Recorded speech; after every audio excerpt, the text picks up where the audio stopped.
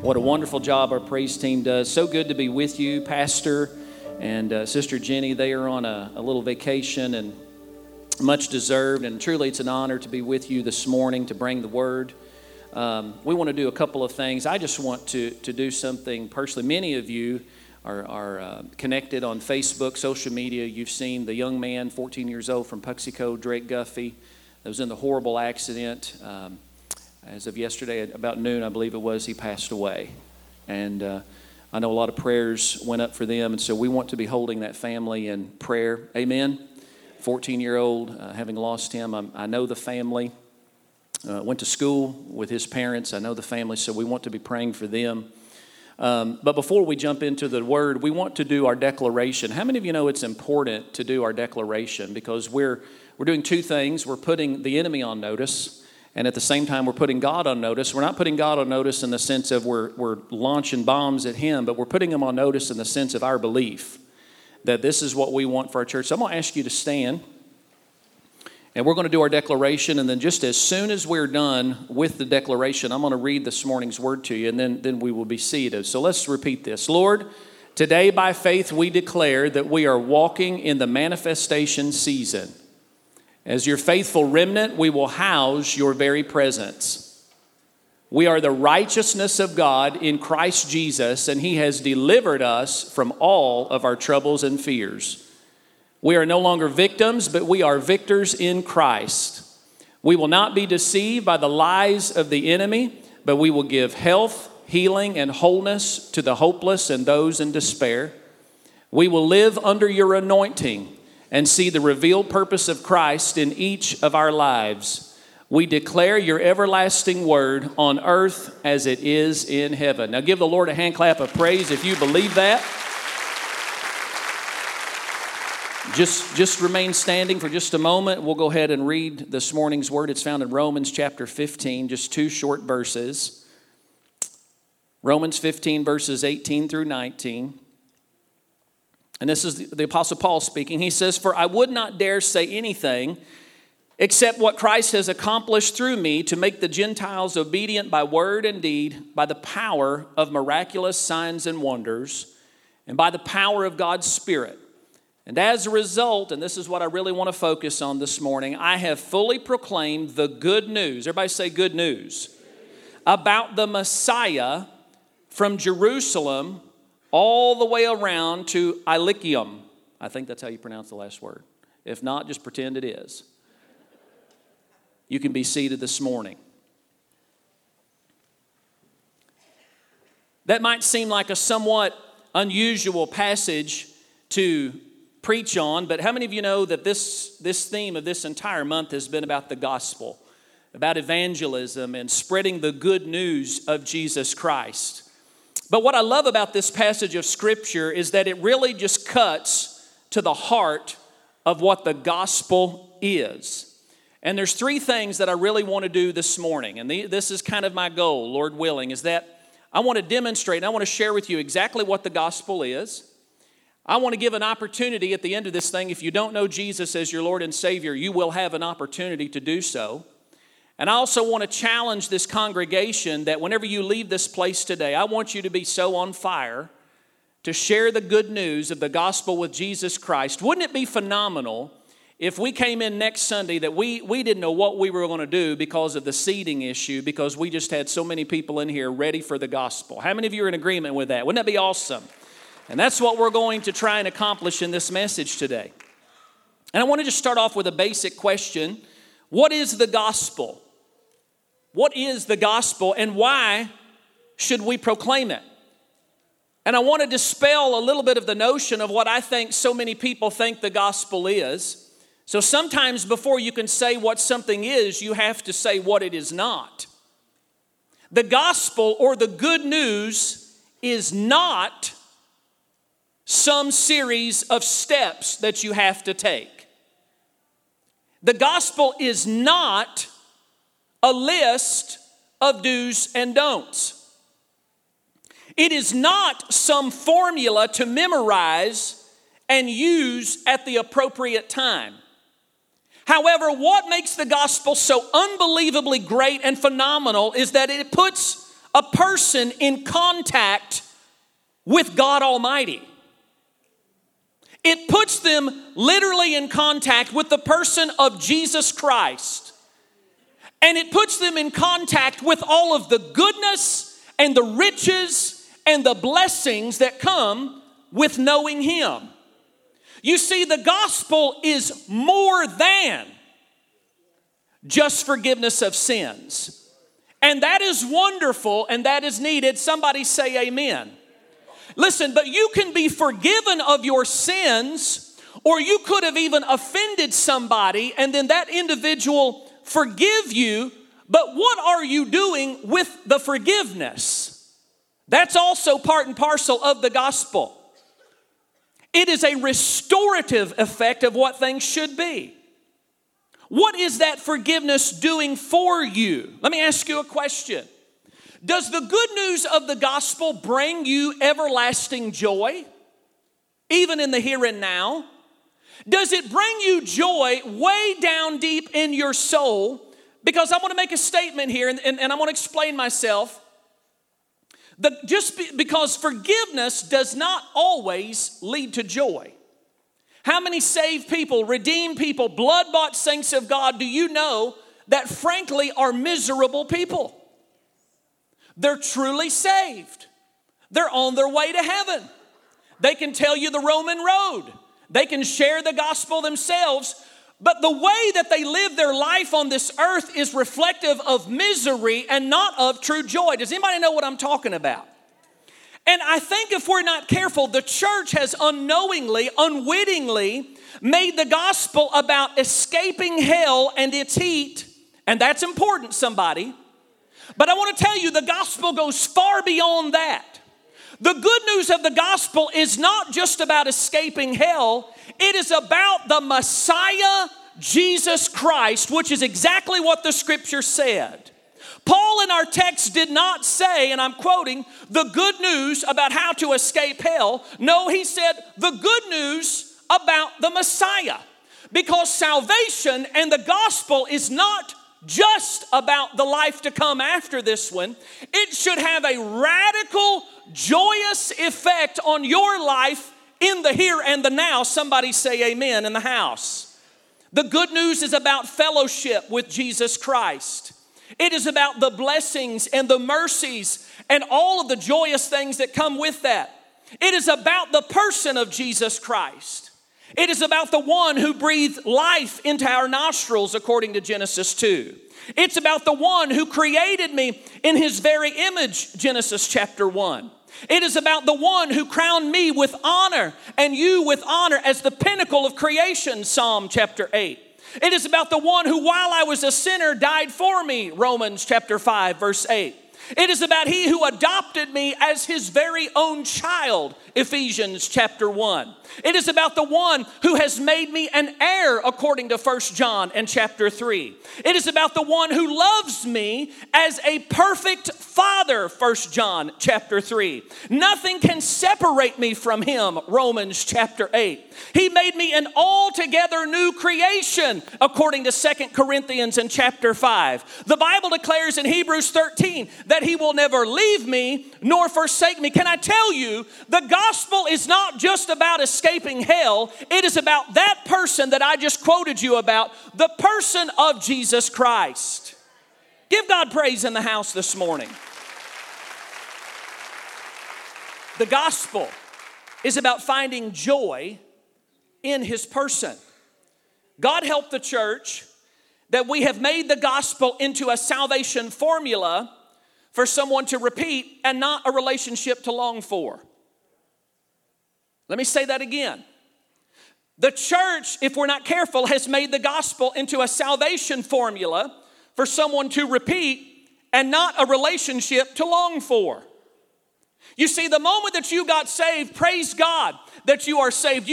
God has pulled you from the destruction of hell. But now he wants relationship with you. He wants to deposit himself in you to draw you closer to him, that you walk with him every single day of your life. And do you think of the scriptures that I quoted to you, that God wants nothing more for your life than to just save you from hellfire? No, He wants you to experience joy and relationship with Him. Listen, a house could be on fire, and you could go pull somebody, or even a heathen sinner could go pull somebody from the fire before they die, and that's wonderful. You're sparing them, you're saving their life, but the gospel goes way beyond that. It doesn't just pull somebody from the fire, but whenever the Lord saves us, He adopts us as His own. He blesses me. He calls me His own. He lives in me according to Scripture. He has mercy on me. He loves me. He wants to be with me and give His joy as my very own. He wants to give me Him very self. That is the news of the gospel. Come on. That's the gospel. If we're not careful, we've made it just about, let me tell you how to escape hell. And yes, of course, that's obviously important. But the church has got to take the message farther into what it really is. No wonder people aren't receptive to the gospel, because they've made it a get-out-of-hell-free card. Listen, even the rankest sinner would save another person from fire if they could. Even the rankest sinner would save another person from fire if they could. But that doesn't mean that they will call you His own. Are you hearing me? What I love about the gospel, what I love about the Lord, is that God not only saves me from hell, but He makes me His very own. I'm sure many of you have probably seen video clips on social media, maybe some videos on TV, where they'll have these good news segments where an individual, and I'm just throwing out an example, will run into a burning house, a house that's on fire, and pull somebody from the fire before they die. And then the next thing you know, 2 or 3 days later, they're doing some kind of a TV interview with the person, and they're talking about the experience, and the person that was saved was given their experience, and the person that ran in there gave their experience, and they're kind of bantering back and forth, and it's just one of these feel-good things. And how many of you know what I'm talking about? You've seen this kind of stuff on TV, social media. And listen, all of that is good, but let me just tell you what the Lord did. The Lord showed up in my life when I was on my way to hell. And He didn't just come down and pull me from the fire and sit down and say, now I just want to have a chat with you, and let's high five each other and kind of bear hug one another, and you go on your way with doing life, and I'll go on my way with doing life. No, the Lord came down when He saved my life. He sat down and He said, now you know what? I know I've saved you. Now what I want to do is I want to put a robe around you. And I want to claim you as my own. In fact, I want to adopt you into my very family. You're not just some stranger that was left out on the street only to high-five me and thank me and call me a hero and all this kind of stuff, and you go your way and I'll go. No, in fact, I want to bless you. In fact, I even want to give myself to you. Can I live inside of your heart? Can I deposit my Holy Spirit in your life? Can I call you my own? Can I make you my heir? In other words, that's what the good news of the gospel is. Come on, somebody. It's not just saving somebody from destruction. It is saving them from destruction and then bringing them into your life, into your existence, which is exactly what the Lord did for us. That's the good news of the gospel. We got to quit making our example of the gospel like some sort of memorial service. So what do you mean by that? Well, we know in Scripture that there is the memorial service. 1 Corinthians chapter 11, verse 24, even Jesus told us in terms of the Lord's Supper, He said, now you're to do this thing in remembrance of me, talking about the remembrance of His death and the price He paid and the pain, the things that He suffered through and all the horrible things He went through. But let me just tell you some good news. Here's the good news. He didn't stay in the grave. He's not in the grave. Listen, I've been there. I've personally been there. He's not in the grave anymore. There's nobody there. It's empty. The good news is that He got up out of the grave, He rose from the dead, He beat death, and without the resurrection, there is no good news. But can I tell you, there is good news. He's not in the grave. He is alive and well. He is alive and well. There was a Good Friday, but there was an even better Sunday. Resurrection Sunday. My challenge to every born-again person in this house is start living your life like Jesus is alive. Listen, we didn't come into a memorial service in here. Memorial service is what you do for somebody that's dead. They're in the grave.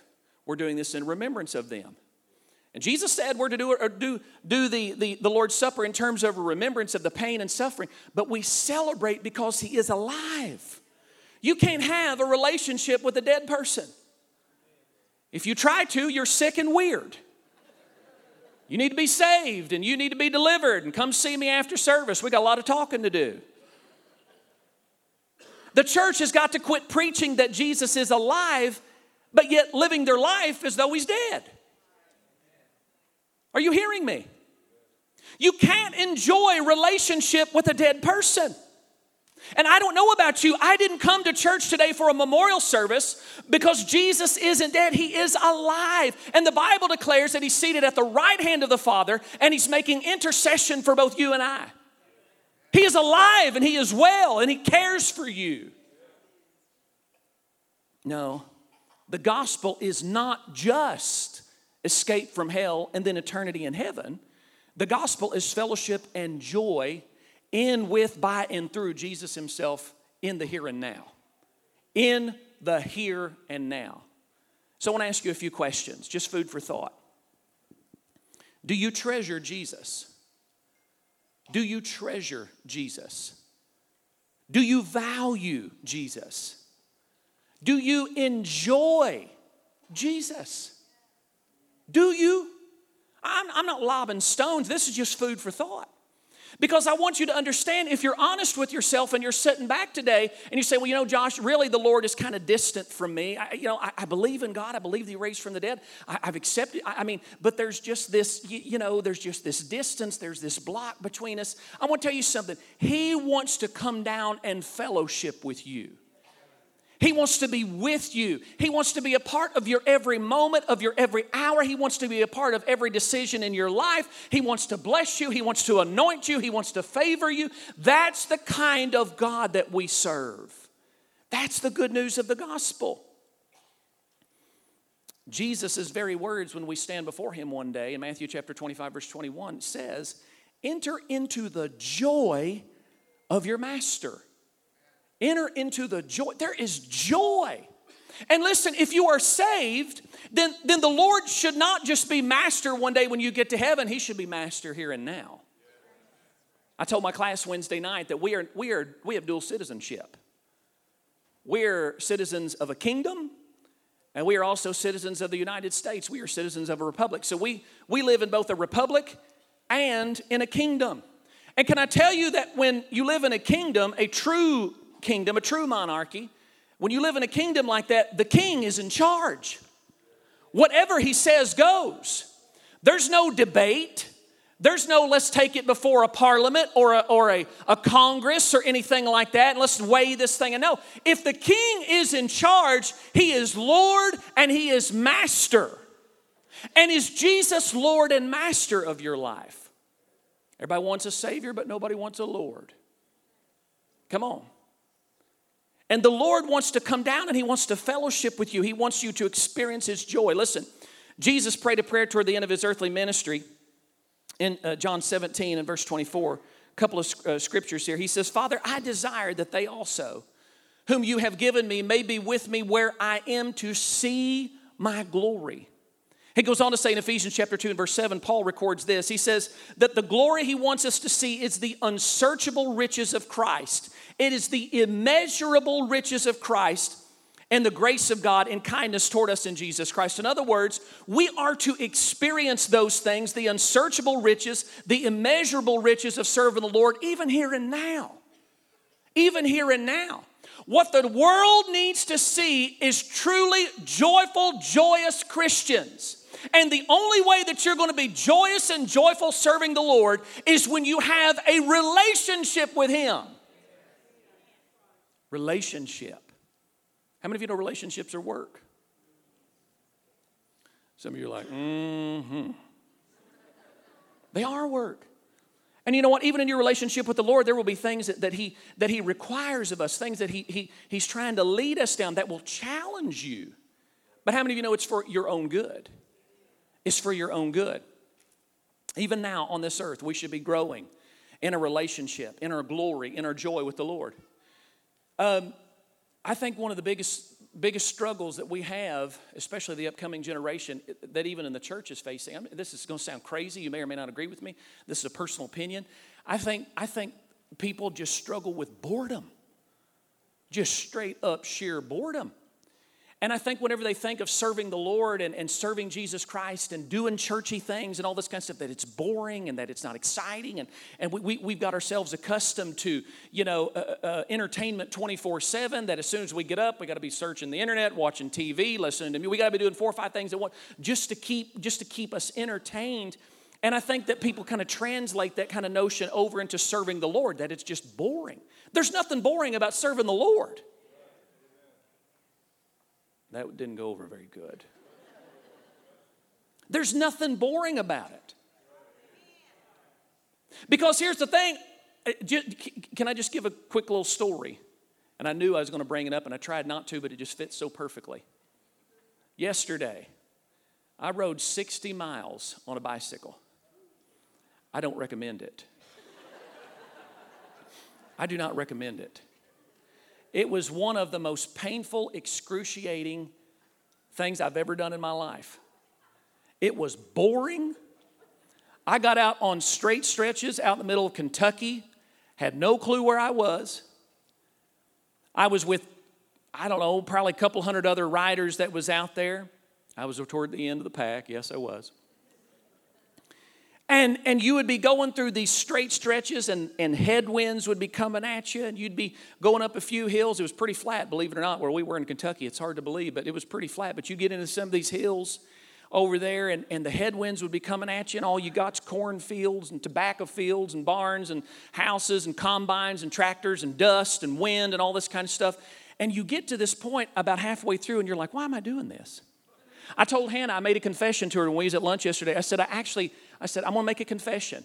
I said, I did something that, I'm not even joking to you. I may have been somewhat out of my mind a little bit yesterday because I was talking to myself, and I don't do that.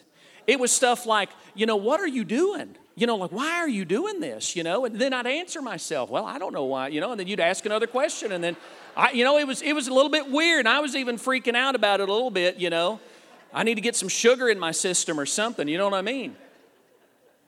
And so you go through these things, and here's my point, is that there would be these times when it was just me. It was just me.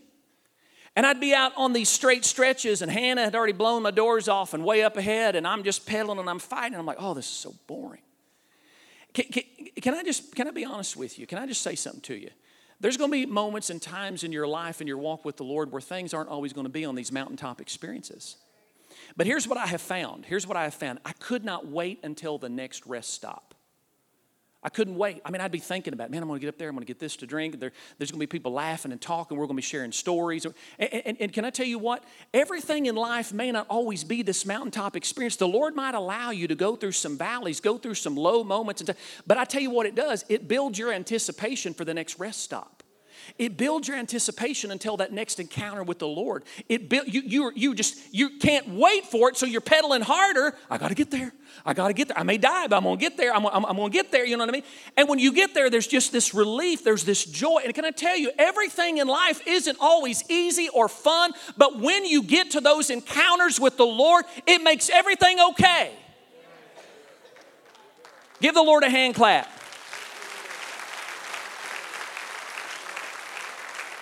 The gospel, living the gospel, being the gospel is not always easy. It's hard.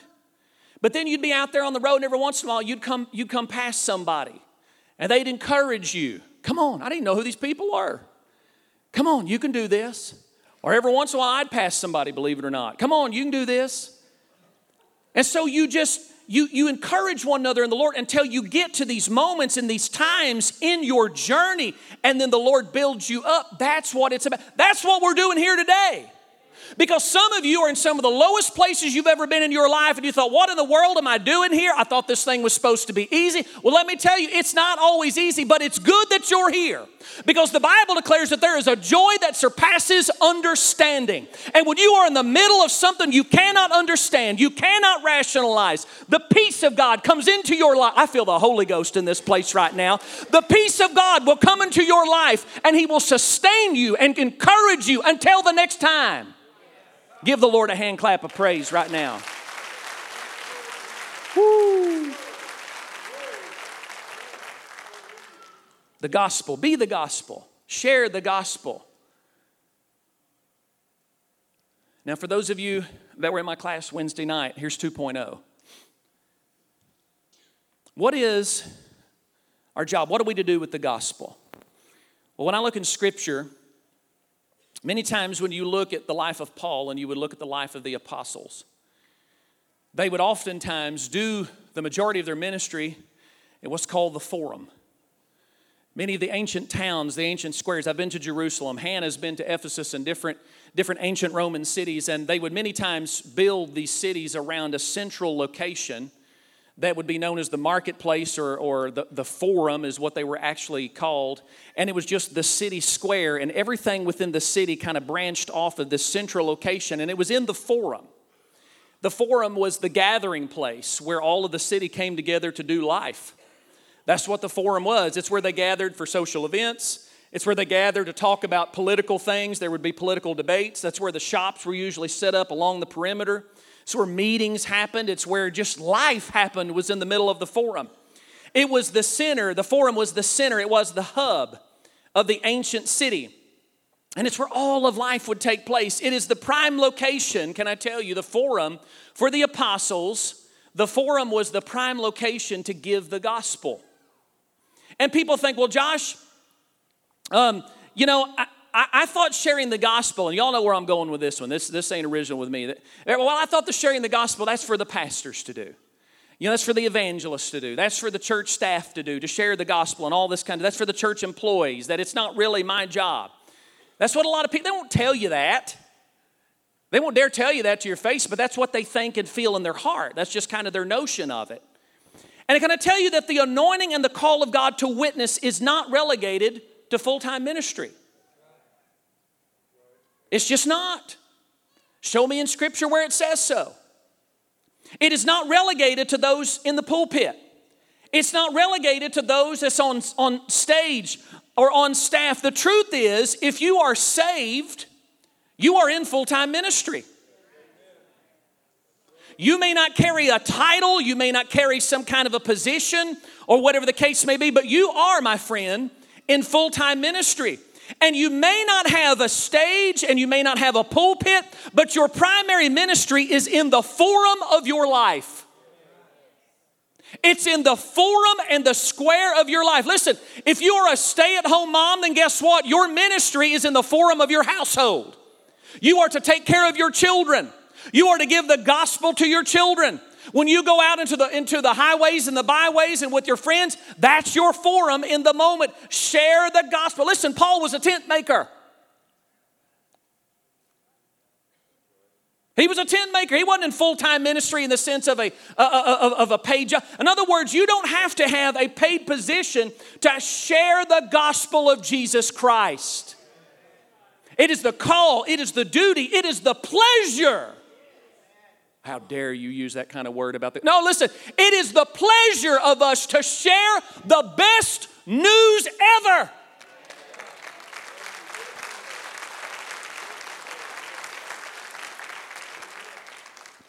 And I jumped back earlier. If that's hard for you or you just can't, do you enjoy the Lord? Do you enjoy Jesus? Really? Listen, if you have really good news, if something just fell into your life and it's really good news, most of us can't shut up about it. I got to tell them. Has nothing to do with anything, but sit down. I got to tell you this story. Because you've just got to tell somebody.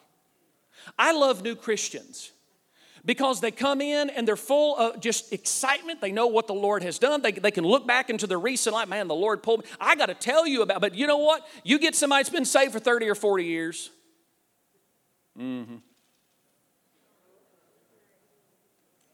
Come on.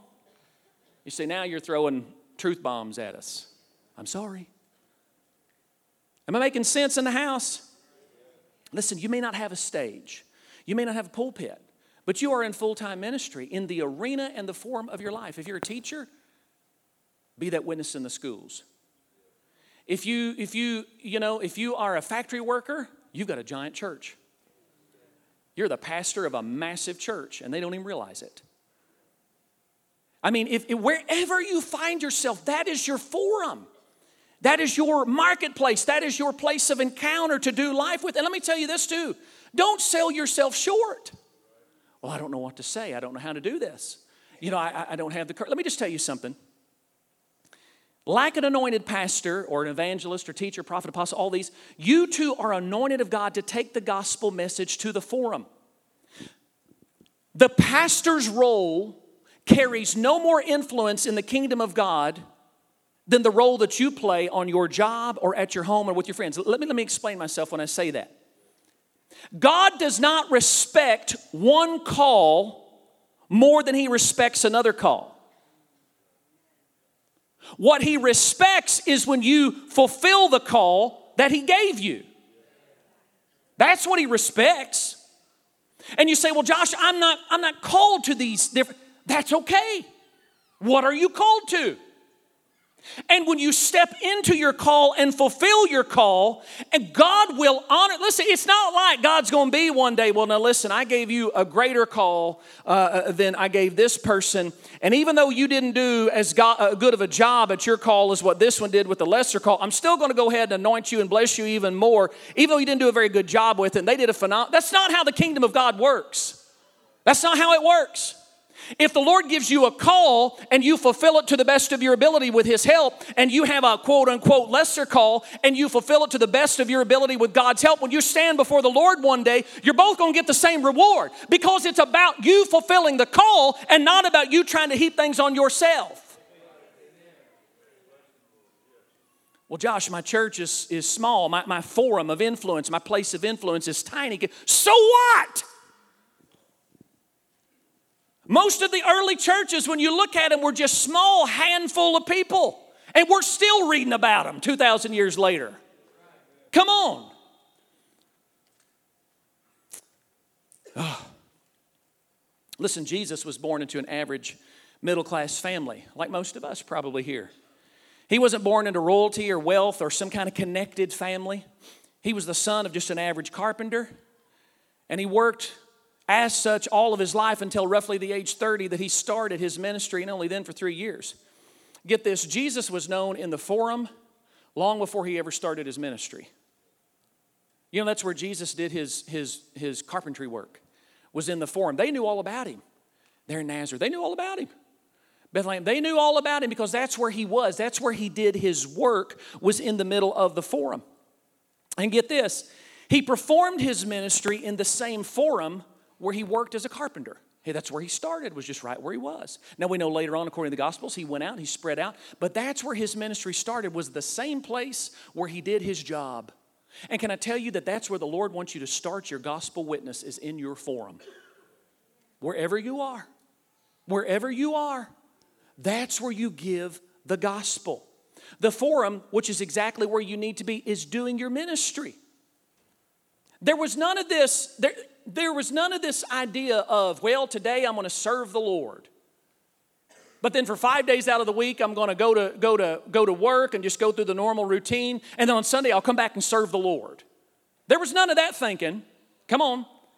That for the early church, the early apostles, sharing and witnessing and giving the gospel, it's just what they did all the time, no matter where they were. They could be on the job, working the job, but they're sharing the gospel. Somebody else is funding the ministry that they're doing. And that's what the Lord has called us to do. So I ask you a question. Who can you influence for Christ today? Who can you influence for Christ today? I heard just a few days ago, and this kind of shocked me. I didn't realize this, but I was listening to Focus on the Family episode that they had playing. It was on 91.7, and I believe the guy's name that was talking, his name was Jim Daly, and he gave this stat, and it kind of shook me up a little bit. He said that it takes an average of 11 times of contacts with the gospel or being shared, having the gospel shared with somebody, an average of 11 times before someone will confess Jesus Christ as Lord and Savior. 11 times is the average that it takes. I guess they've done a study on this. An average of 11 times is what it takes. And I think when I heard that, I thought, man, that's not very good percentages. You know, that's not a very. I mean, if I go to the same person and I'm sharing the gospel 11 times. I mean, it takes 11 times before one person will convert, before one person will profess. I thought that's not very good percentages. That's just not very good. And it's like the Lord just dropped it in my spirit. And just the reason so many people are afraid to share the gospel is due to rejection. Rejection. They just don't want to be rejected. Nobody wants to be rejected, right? Nobody wants to be rejected about anything. In fact, when you can look up the psychology of things, the number one thing that people long for and want is acceptance. That's all anybody wants, is just to be accepted. And rejection is the polar opposite of that. So what people do, even blood-bought, Holy Ghost-filled saints of God, we're afraid to share the faith because there's this innate fear of rejection. Well, can I tell you, that's making the gospel about you and not about Jesus Christ. And can I also tell you, in this Americanized Christianity, it ain't about you, baby. Whew. Some of you just got rocked. It ain't about you. It's not. It's about Jesus Christ. How many times in Scripture do we see Paul refer to himself as a slave unto the Lord? When the master gives a direction, you follow it if you're the slave. Can I also tell you that they rejected Jesus all the time? Think of his 3 years of ministry, all the people that came to him, all the feeding of the 5,000, the miracles, the masses that followed after him. Well, can I also tell you that the night that he was arrested, when he was in the forum, and he was being judged and having things passed on, he was totally alone. Every single one of them abandoned him. Jesus knows what it is to be rejected. You're not sharing anything new and revelatory to the Lord. In fact, let me just say this. According to the stat I just shared with you, 10 times out of 11, you can pretty well bank on it, you will get rejected. Let me jump ahead. I found this. My mind, I feel like the Lord gave me this. I just want to give you something real quick. It's amazing to me. How many baseball fans have we got in the house? A lot of MLB fans, okay? It's amazing to me how we will idolize athletes, and we'll these MLB players, we'll put them on a pedestal, we'll just make gods out of them, almost, idolatry if we ain't careful. We'll just put them in these high places in their life. Let me just give you a few stats on a few things here. Hank Aaron, in his total career, had 755 total home runs.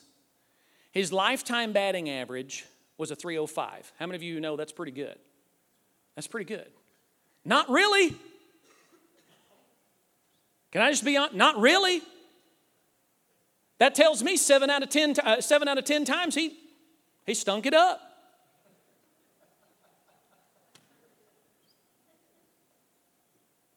Seven out of 10 times, and he's one of the greats. He's the pro. Even the pro struck out 7 out of 10 times. And yet we'll sit there and we'll idolize these people. Put them on Hank Aaron, yeah, blah, blah, blah. You struck out. What are you talking about? You're a professional. Just hear me now. I'm making a case. Babe Ruth, lifetime batting average, 342. He's known as the king of SWAT. 342. Our very own, everybody in Missouri knows all about Mark McGwire. Guess what his lifetime batting average was? 263.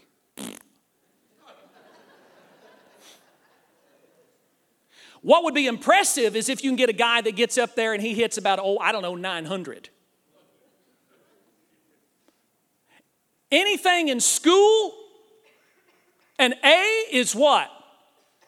90 or above. Best I can tell, these guys flunked.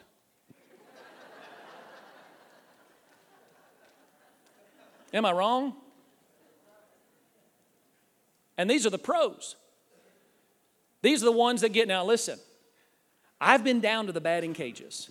I know how hard it is to swing at a 95-mile-an-hour fastball. And I know in my slow, going on middle-aged white boy self, I can't get around fast enough on a 95. I mean, by the time I'm right here, I don't have reaction time. I kind of have to put the bat right here in order to hit it. I'm not claiming to be anything great myself. You understand.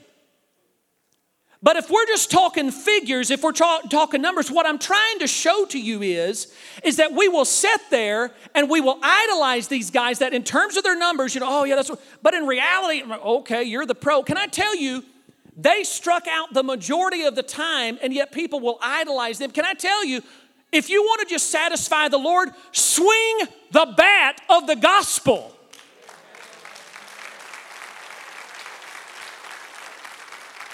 It's not your job to hit a home run every time. In fact, you will probably strike out most of the time. They rejected Jesus. Most of them's going to reject you anyway. That's not my job whether or not they accept the gospel, but it is my job to share the gospel. It's between them and the Lord.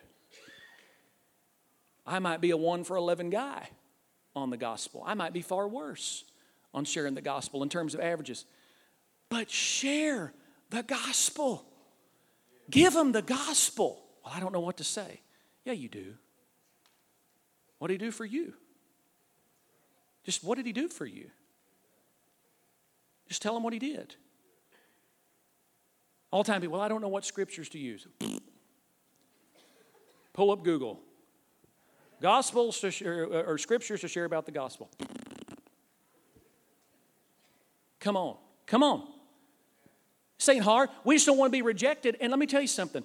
As best I can understand, the gospel and serving the Lord is an invitation to die to yourself. It's an invitation to die to yourself. But when you die to yourself, you take on the joy of the Lord.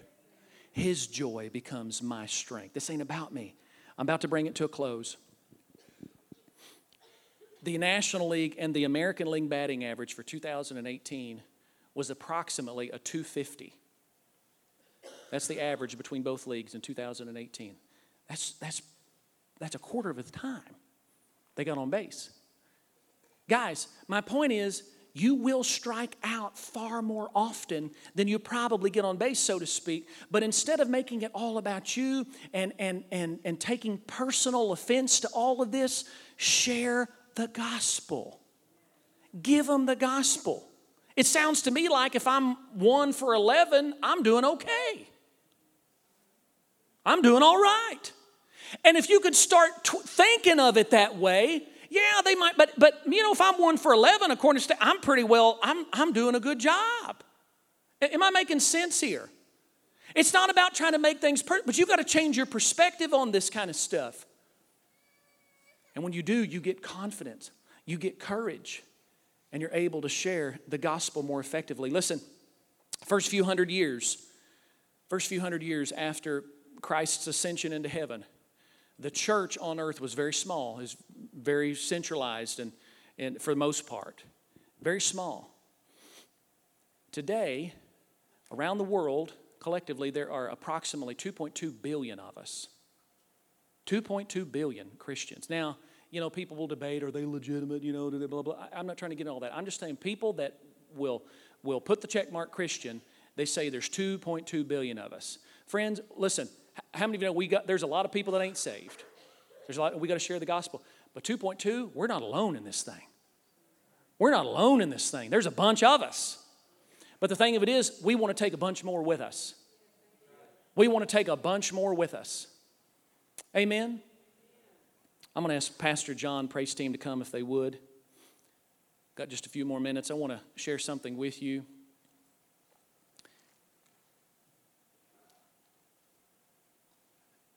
A guy by the name of, he's a pastor by the name of Tim Keller. He shared a little insight on something, and I thought this was powerful. I want to share it with you guys. He says that he believes that many Christians live in what is called an if-then relationship with gospel, or the gospel relationship with the Lord. In other words, even Christians, he says, do this. They think to themselves, well, if I do what is right, then God will love me. Now, they won't say that. They know the churchy lingo, but that's what they really believe in their heart, if they was honest. In other words, they think to themselves, if I give more money to missions, then God will provide more money elsewhere in my life. If I avoid sin, then I won't suffer and be humiliated. It's a cause-effect thing. That's what many Christians feel like. Can I tell you, that's conditional relationship. It's you scratch my back, I'll scratch your back type thinking. It's based on merit and earnings. But he changes this on what it really is. He says, no. He says the gospel, the good news of the gospel and our relationship with the Lord is this. It's a because, therefore. You say, well, what do you mean by that? Well, this is what the scripture says, Romans chapter 5. Because I have been justified by faith in Christ, therefore I have peace with God. In other words, because Christ died for us, therefore we are forgiven. Are you seeing the difference here? Because Christ fulfilled the law of the Old Testament in my place, therefore I am set free from its demands and penalties. Am I making sense? This is an unconditional relationship that is based on grace. That's grace. That is where unspeakable joy comes from in that type of relationship. And I'm going to ask everybody to stand if you would. We got a bunch of people in the house today. My question is, maybe you're saved, but there's some confusion on your part in the sense of you're living that if-then gospel. Well, that's not really the gospel. That's not really the gospel. What is such good news about earning anything? Where's the good news in earning your salvation? That isn't good news.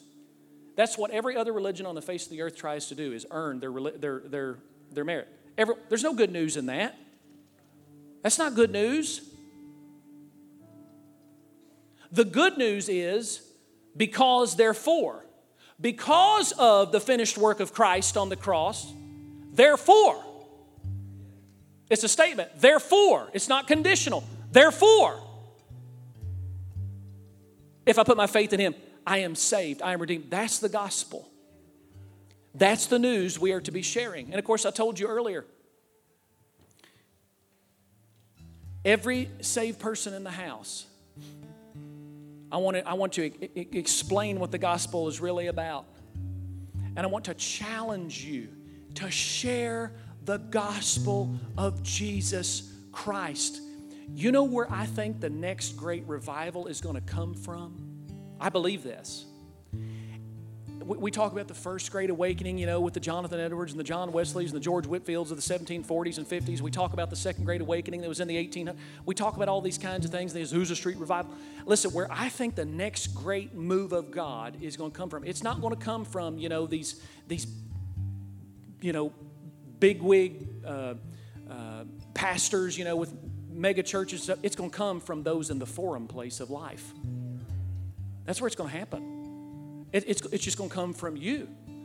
And there's going to be unity in the body of Christ in the remnant churches like this that are going to get on board. They're going to get so on fire for sharing the gospel of Jesus Christ. Guys, just look around you.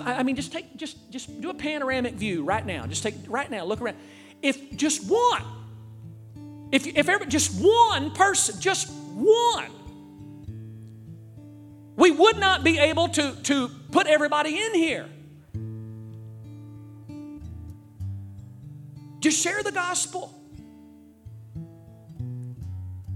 And you say, well, man, they might reject me. They might make fun of me. That's all right. You go. You know what? I'm not trying to make this about numbers. I'm really not. But I'm just going to show you an example of something. That's all this is. I'm not trying to make this about numbers.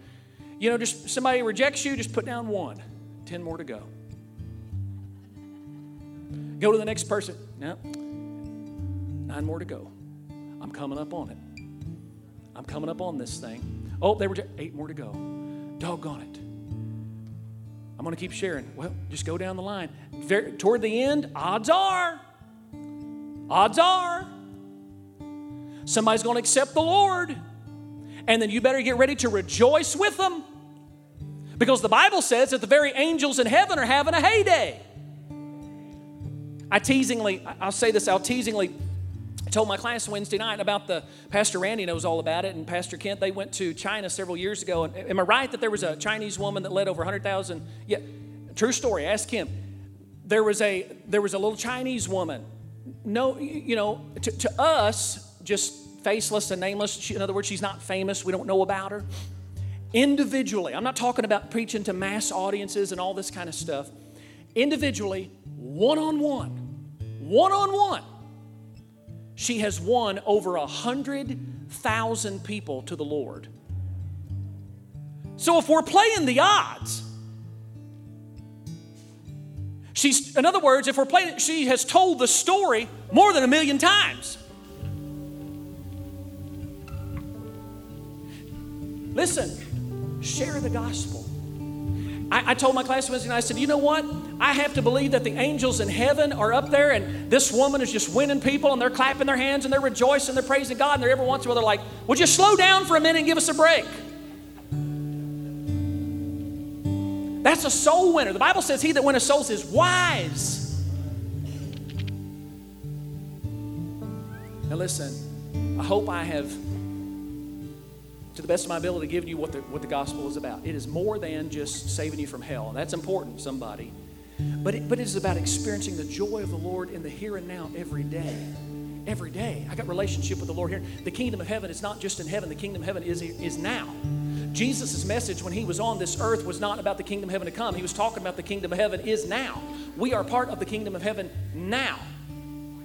Now. And the King has graciously, wonderfully issued the command to share his good news. You can do this. You can do this. God will honor you. Yeah, they're going to reject. Yeah, they're going to make fun of you. But man alive, whenever that one the first one you get, you're not going to know what to do with yourself. What do you mean? You mean you really accept him? Praise God. You ain't going to know what to do when they do. And then you go down to the next one. And you build confidence in this thing. And before you know it, you're a soul-winning machine. And then all the angels in heaven, they're looking down, they're saying, who is that person? Man. And so that someday when I stand before the Lord and you stand before the Lord says, well done. Well done. How many of you want that? Well done. Yeah. So listen, real quick, every head bowed, every eye closed. If you're in this house, the gospel's been shared this morning. It has been shared. And if you don't know Jesus Christ as your Lord and Savior and the full pardon of your sins, this is your moment. I want you to come. We're going to give you that opportunity. I want you to come. Or if you're in here, and you're saying, well, Josh, to be honest with you, I'm kind of backslid. I've fallen away. I need to recommit my life. I want, you know what? We're going to pray for you too. I want to give you that opportunity. I'm going to hold for just a second. I'm going to give you that opportunity. But I want you to come. It would just give me the greatest joy to pray with you. These elders, these people to pray with you, give us the greatest honor and joy. Is there anybody? All right. Then my challenge to you guys, and it has been this entire month, and it's going to be the rest of this month, share the good news. Share the good news. Don't just tell them about how the Lord has saved you from hell. That's wonderful. That's awesome. But you know what? Most people aren't thinking about eternity. They're thinking about today. They're thinking about the struggles they're going through today. They're thinking about the struggles they're going to go through in their family, in their finances, the sickness. What has Jesus done for you in that stuff? Give them that. Give them that. Tell them about how the Lord has set you free. Tell them about how the Lord has healed you. Amen? Father, in the name of Jesus Christ, I've done the best I could, Lord, at presenting the gospel. Father, I pray that we would just get on fire by your Holy Spirit, Lord, to share the good news, the full gospel of Jesus Christ, the name that is above every name. God, you loved us so much that you sent us your very Son. How wonderful. He died in our place. How wonderful. How gracious. How unbelievable. How unbelievable. Now, God, I pray that we would have the courage and the strength, not in ourselves, where it's going to take the Holy Spirit to help us, but to be those witnesses. In Jesus' name. And if you agree, say amen. Amen. God bless you. You are dismissed.